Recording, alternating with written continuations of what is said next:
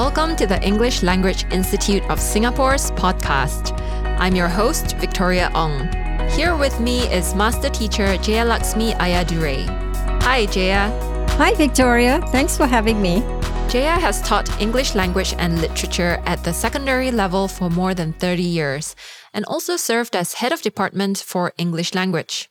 She was with Teachers Network as a professional development officer before her current appointment as master teacher for English language. Let's dive into this topic of multiliteracies in teaching, reading, and viewing. Jaya, what is multiliteracies in the context of teaching, reading, and viewing in an English language classroom?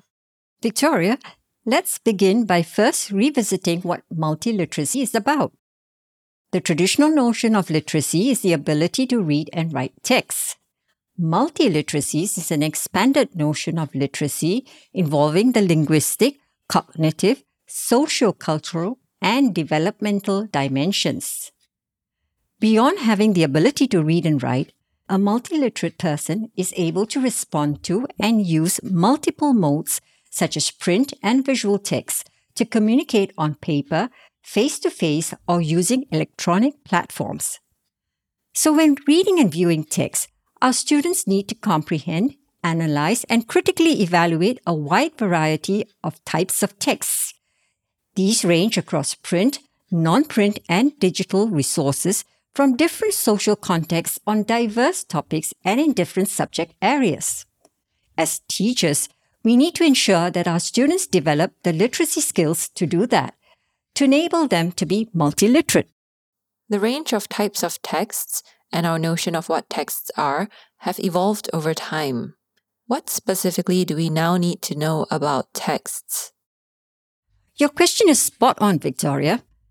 Texts that are made up of words only are linear in the sense that they are often read from left to right. However, the textual landscape has changed significantly. Now, texts are often nonlinear and multimodal, combining two or more modes of communication such as written language, spoken language, still and moving images, sound, gestures, and graphics. As English language teachers, we need to provide our students with authentic and meaningful language learning experiences so that they can develop both receptive and productive skills and learner strategies for dealing with multimodal texts of different types and forms. So it is important that teachers include multimodal texts when planning reading and viewing learning experiences for their students.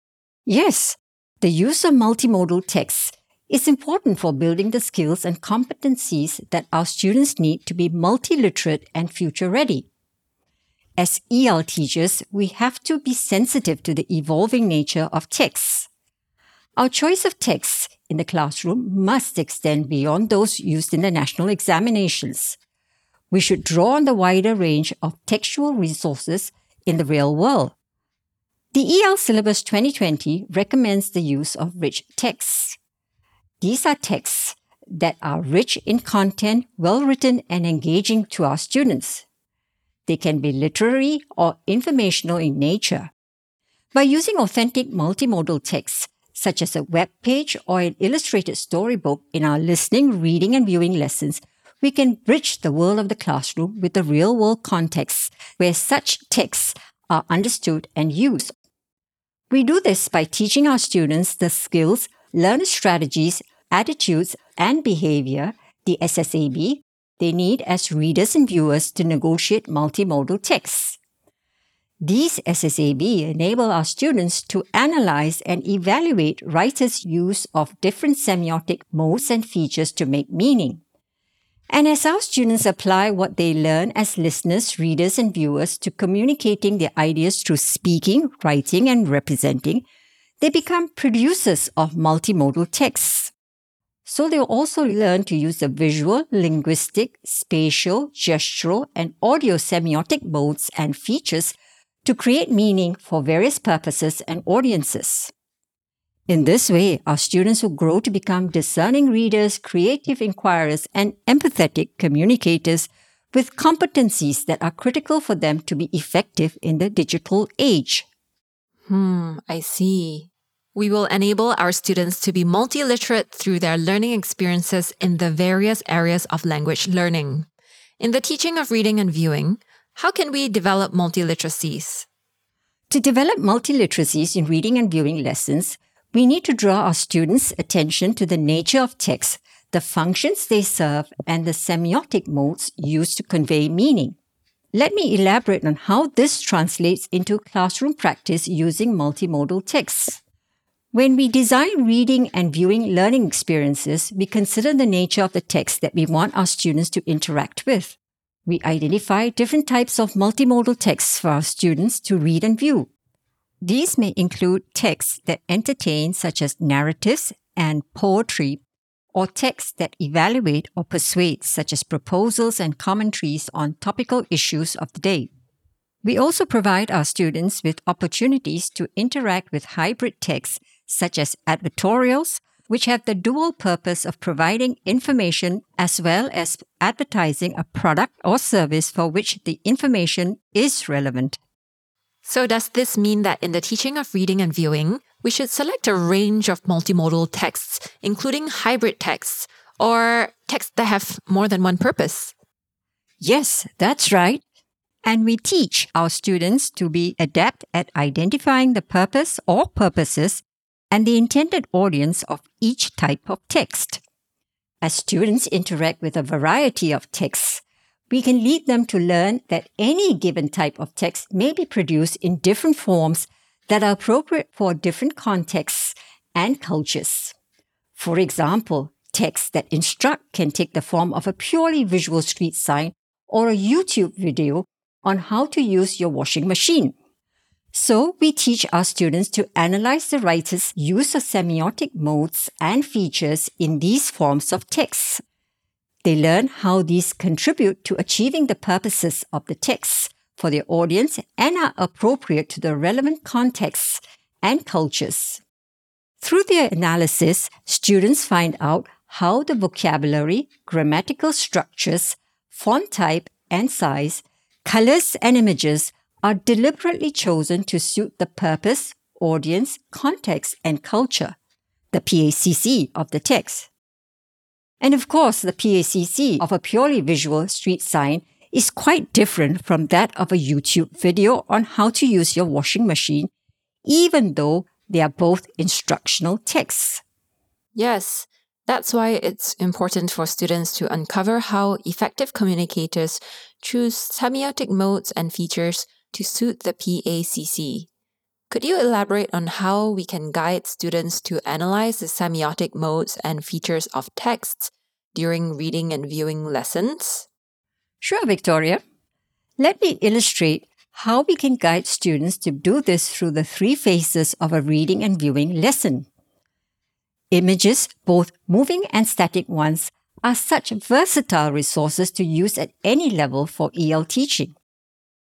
Anthony Brown's picture book, Gorilla, is one such example which is available in both print and digital forms. It's a story about little Hannah who loves gorillas and her workaholic father who has no time for her. I'll use Gorilla to explain how we can develop multiliteracies when teaching reading and viewing. In the before reading phase of a lesson, we can contextualize students' learning by explaining to them that they will read and view a multimodal text. They will examine how the linguistic, visual, spatial, gestural, and audio modes and features act together to convey its meaning and achieve its purpose. We can explain that their inquiry into this multimodal text is to enable them to produce one themselves, and so achieve a writing purpose of their choice. For example, we could guide students to write and represent their ideas in a narrative about their adventure with an animal. Or we could support them in crafting a personal response to the story of Gorilla, using text and images to express and connect their thoughts.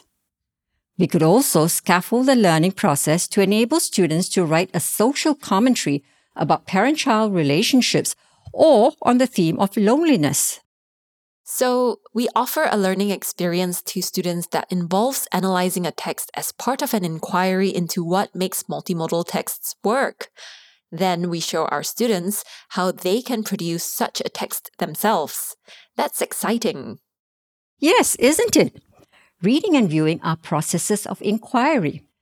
As a lead-in to the inquiry, we can provide students with a few prompts about animals in captivity, such as gorillas in zoos, and invite students to present their thoughts and questions on this topic.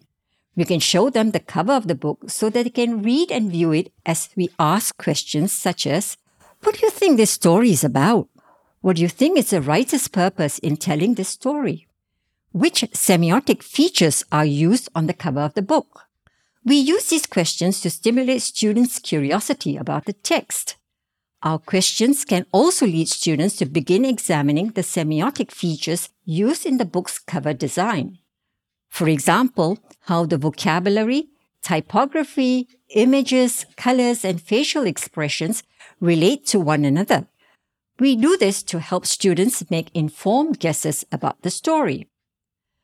This way of leading students into the text equips them with some of the questions that they can use to analyze any multimodal text.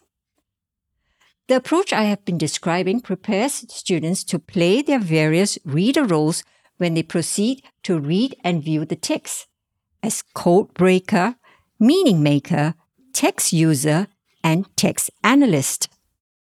With the students' curiosity about the text peaked, what do we do in the next two phases of reading and viewing this multimodal text, in the during and after phases of the lesson? In the during phase, students can skim the text for the main ideas. We can then demonstrate, using a think aloud, the learner strategies that we will use to read and view a short segment of the text. For example, in the scene where Hannah is sitting at the breakfast table with her father busy reading the newspaper, we can state what we think the author's message and purpose are and identify the linguistic and visual elements that communicate these. We can zoom in on the specific words and visuals to confirm the identified message and purpose. For instance, we can point out in the illustration of this scene how the physical layout, arrangement, and distance between Hannah and her father and the choice of pale colors work together with the text that says, "He didn't have time for anything." In combination, these elements depict the sterile environment and distance relationship between parent and child. By doing this, we guide our students to understand how Anthony Brown combines textual information and visual elements to carry his message and achieve his purpose. After this, students in groups can engage in collaborative conversations and apply the learner strategies that we've modeled to analyze the next part of the text. They can use the text analysis framework introduced to them in previous lessons to guide their use of meta-language to describe the semiotic modes and features. While students engage in exploratory talk as they analyze the text, we can of course monitor their responses and provide the necessary feedback.